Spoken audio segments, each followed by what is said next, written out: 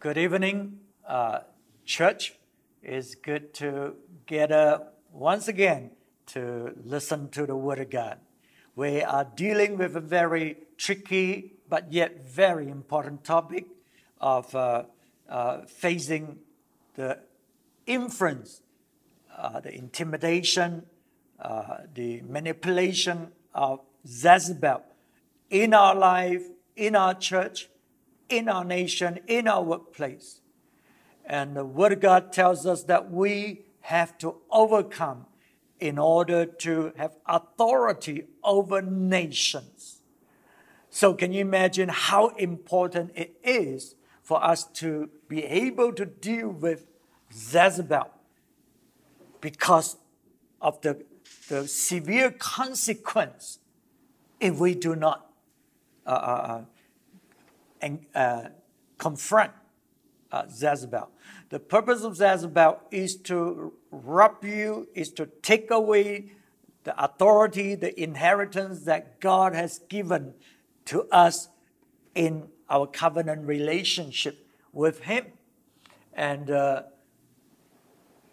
we learned last time of her manipulation, of her intimidation, and even deception, spiritual deception. She called herself a prophet, so she comes forth as somebody who is very spiritual, and that's why sometimes we are caught. We thought, we trust the person because we see the ministry, but Jesus, the eyes of Jesus is blazing fire. It's like blazing fire. She can see through the superficial, the surface.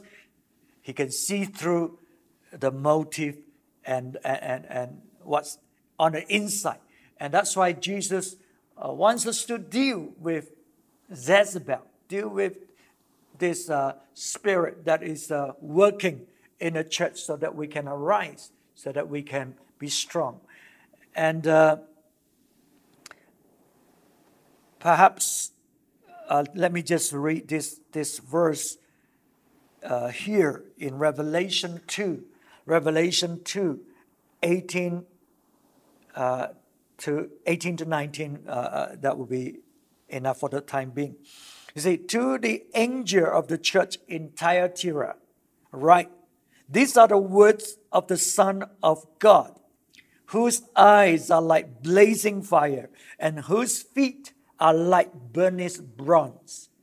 I know your deeds, your love and faith, your service and perseverance, and that you are now doing more than you did at first. Nevertheless, I have this against you, verse 20. You tolerate that woman Jezebel, who calls herself a prophetess.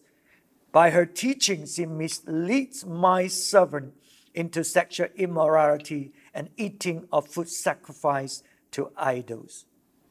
So we can see here, the church in Thyatira, they are doing pretty good. They are serving and seemingly as jealous as before, and they do even more than what they did. This is the commendation of Jesus to that church. But yet Jesus, with his eyes like blazing fire, is able to see, hey, even though the church is fine for now, but Jezebel is in the church. Jezebel is working in the church. And the leaders, the people, they know. They know. And they do discern this Jezebelic influence that is there. But they did not deal with it. Okay? And that's why Jesus is warning them. If you don't deal with it, sooner or later, you're going to lose your authority over the nations. You're going to lose what God wants you to have, and what you are doing now, eventually it will not be there. Because Jezebel has come in. Jezebel wants to destroy the ministry, wants to destroy the children of God. And she is already exerting her influence, and you're not dealing with it. Okay, but we'll come back to that a little bit later. But let's look at Elijah. Let's look at the first ways a lot of people are dealing with when they encounter Jezebel. Because of fear, they run away. They run away. That's what Elijah did. And let's put things into perspective. This is a great man of God. This is probably one of the mightiest prophets that we will ever know, who is able to stop the rain at his word, who is able to command heavens to rain down fire, to burn up the sacrifice. You know, there's really not another prophet like him. And yet this mighty man of God, this prophet Elijah, when he encountered Jezebel, you know the story, you know it well. He ran off in fear. So let's read this in 1 Kings 19. 1 Kings 19, verse 2 to 4. So Jezebel sent a messenger to Elijah to say, "May the gods deal with me, be it ever so severely, if by this time tomorrow I do not make your life like that of one of them." Elijah was afraid and ran for his life. When he came to Bathsheba in Judah, he left his servant there. While he himself went a day's journey into the desert, he came to a broom tree, sat down under it, and prayed that he might die. "I have had enough. Lord," he said, "take my life. I am no better than my ancestor." So can you see, we open the door for defeat when we allow fear to come in. When you are dealing with Jezebel. And when fear sets in our heart, what do? We isolate ourselves. We withdraw. Elijah was a prophet in Israel. He ran off. He ran off to Judah. He withdrew himself. And he isolated himself. He ran into the desert. He left his servant behind. That's a sign of fear. Do you know, in many homes, the mighty man of God in the house, the master of the house, or even in church, in organization, in workplace, when Jezebel come in, when Jezebel take control, and this man begins to feel with fear. And because of fear, they stop talking. Because of fear, they withdraw themselves. Okay? And so you see, we begin to lose the authority. We begin to lose the power that God has given to us. For the home, for the workplace, for the church, for the nation. Fear that is generated by Jezebel's aggression resulted in us running away. So we thought it's best to stay quiet rather than open our mouth, because there will be war. And we learn about Jezebel. Jezebel is not there to seek the truth. Jezebel doesn't care about the truth. Jezebel cares about her dominion, her territory, her influence. That is what Jezebel cares about, right? And so Jezebel will fight back when you deal with her.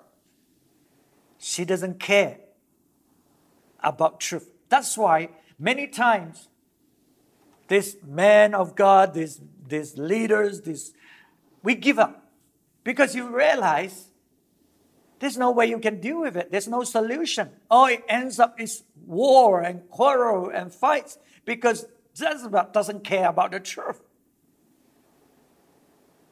No matter what you say, Jezebel doesn't get it. She doesn't care about the truth. Okay, so that's why eventually, because of those aggression from Jezebel, those intimidation, those manipulation, and so on. We just like Elijah. I have had enough. We just withdraw. We want to go into our cave. So that's why God is telling us that we need to deal with Jezebel, or else you are not going to gain that authority over nations. And Elijah, because of running away, because of the emotional strength being sucked by this encounter, he's tired. He lost motivation to move things forward. No. He just wanted to give up and lost all his sense of purpose and his calling that God has given to him. And so that's what some of us are. And that's why God said, you got to rise up. Otherwise, we will be just complying. Right? If you have a Jezebel in control of your workplace, you will not speak again. Because once you speak, it will be cut down. Because Jezebel wants to have the control. So finally, you will not talk. Finally, you will stop being innovative, being creative. Somehow life has gone away from you. It's sucked from you. You have no more motivation. And that's why some men, they just exist, right? Because deep down inside, there's no power. There's no authority. Jezebel has taken it, robbed him of it. So Elijah was depressed, and he just wanted to die. Okay, he had enough. And, we can have all kinds of sickness and all kinds of emotional problem as a result of a Jezebelic attack. Your strength is gone, your morale is down, you're confused, you just lost your sense of purpose. And Elijah go on to say, I'm no better than my ancestor. Can you imagine? This prophet who stood with God and who stand up for so long, refusing to bow to Baal. And but now he felt he's a failure. So that's what Jezebelic spirit will do to you. When you allow her influence to come against you, you feel a sense of failure. You feel that you are good for nothing, and you are not good as your ancestor. You lost your own self-esteem.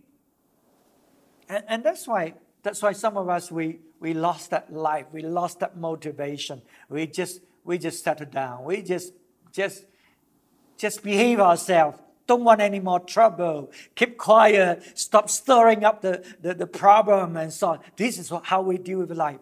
Passivity. You see, under Jezebel's influence, man will become passive. Withdraw.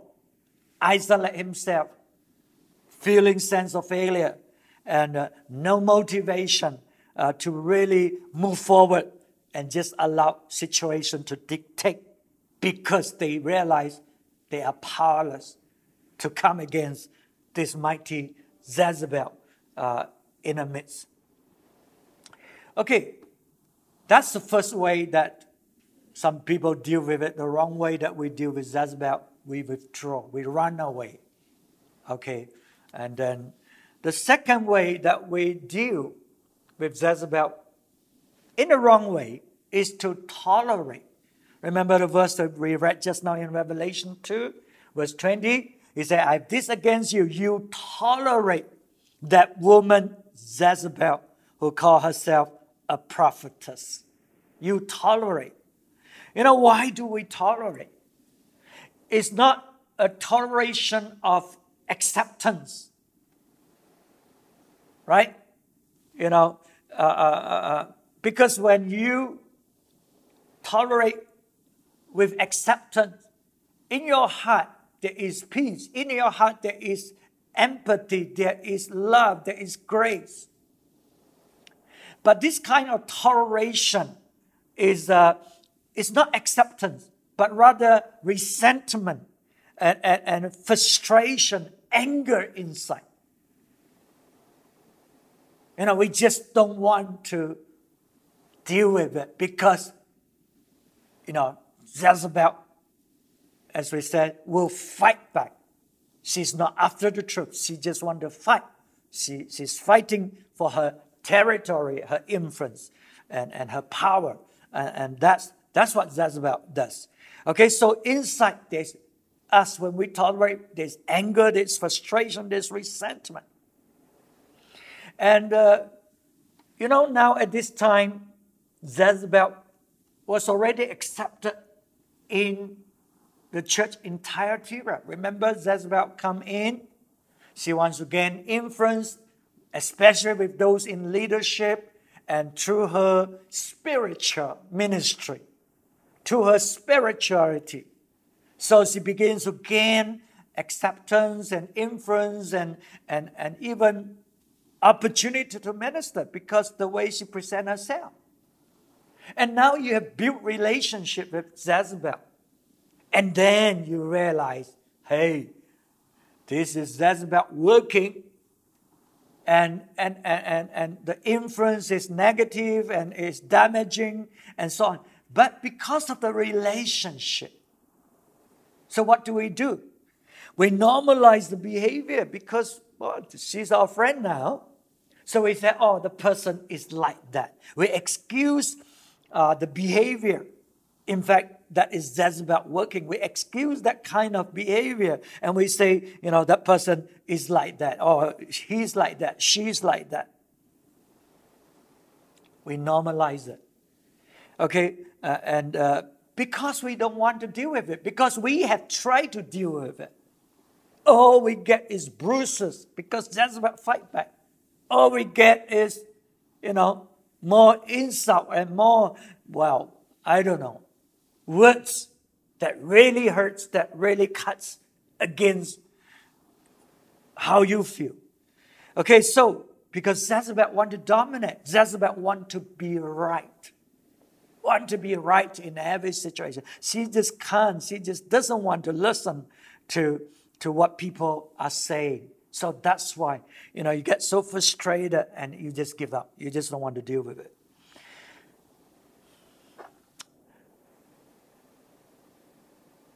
So that's why we normalize the behavior. Yeah, the person is like that. Yeah, never mind. Don't talk, because we have no solution. We have no power. We feel that we have no power. The truth is, God has given us the authority. God has given us the strength and the power to deal with her. But we just felt so helpless. So Jesus said, you don't deal with it. You tolerate her. You're going to lose everything. You're going to lose your power and authority. Now that you're doing well as a church, but you're going to lose everything. Because Jezebel wants to come in and destroy and take away your inheritance in the covenant. So there must be a bottom line where we say enough is enough. We are going to deal with it and get Jezebel to either submit or to get rid of this influence. You see, that's what happened with Naboth. When Naboth was killed by Jezebel, because Jezebel wanted to grab the vineyard, that's when God said, enough is enough, and pronounced judgment upon Ahab, upon Jezebel. But she was functioning, she was influencing, she was doing a lot of bad things. But there come a time, enough is enough. There is a bottom line. And in this letter to the Thyatira, you can see God says, I've given her time to repent, but she refused. You see, so there is a grace period, there is a time that God gives. But I want you to know, that's because Jezebel is supposed to be one of us. Jezebel is supposed to be in a family, in a company, in a nation. She's supposed to be one of us. And that's why God said, allow her, give her time to repent. But she's not willing. She's not willing to listen. She's not willing to go for the truth. She's not.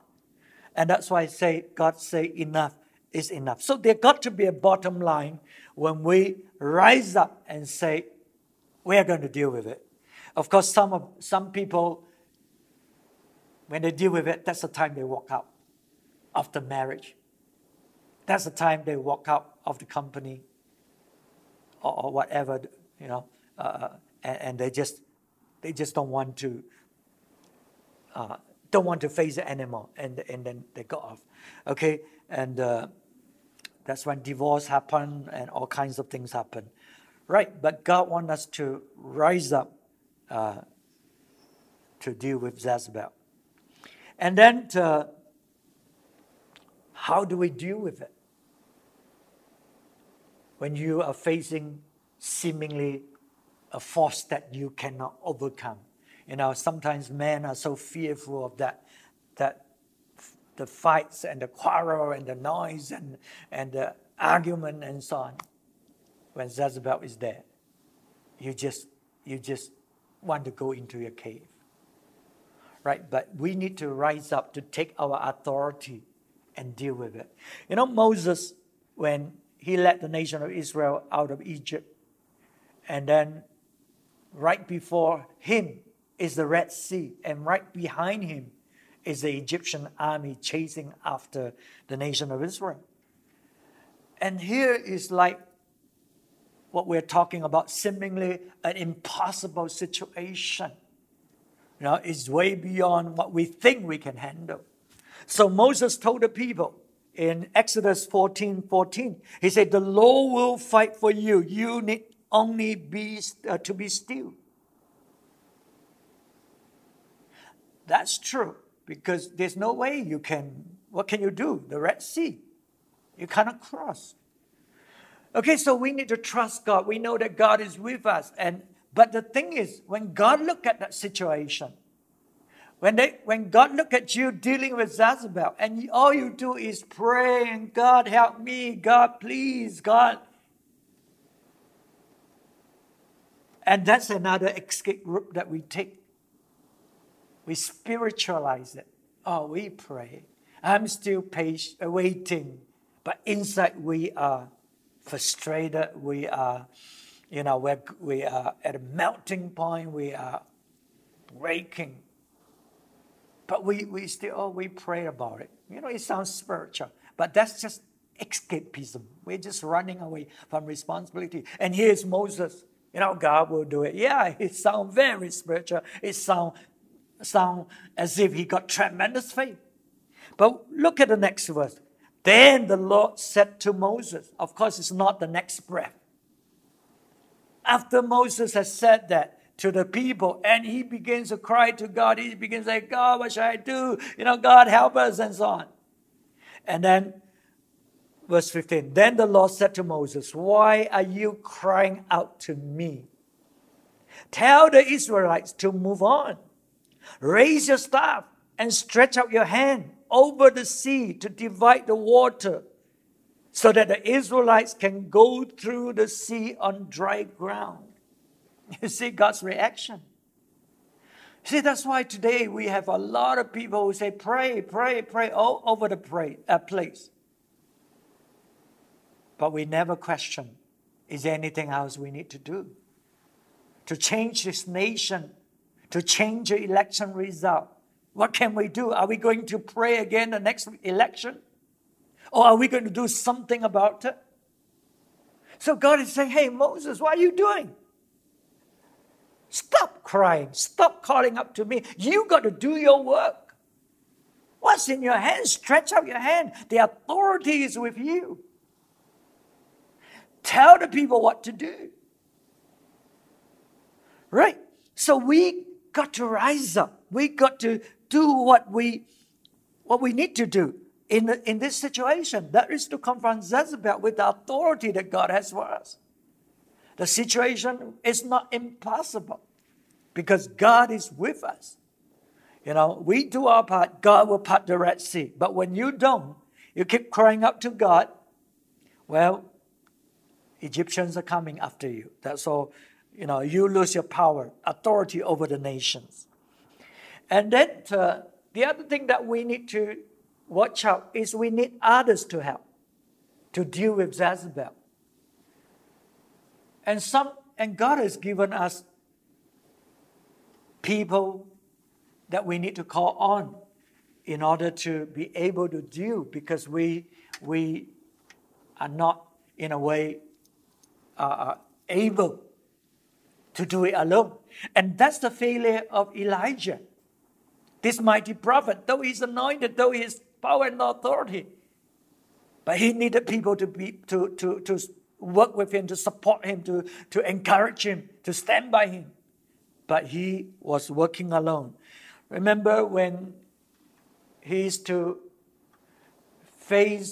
come face to face with Ahab and tell him that they have to choose between Baal or worship God Almighty. So when he came out of hiding, Elijah came out of hiding, he met with Obadiah, the servant of King Ahab. And in that encounter, Obadiah told him in 1 Kings 18, verse 13, he said, haven't you heard, my Lord, that I did while Jezebel was killing the prophets of the Lord? I had 100 of the Lord's prophets in 2 caves. I hid 100 of the Lord's prophets in 2 caves, 50 in each, and supplied them with food and water. So as far as Elijah's knowledge is concerned, he knew there are at least 100 prophets who are alive.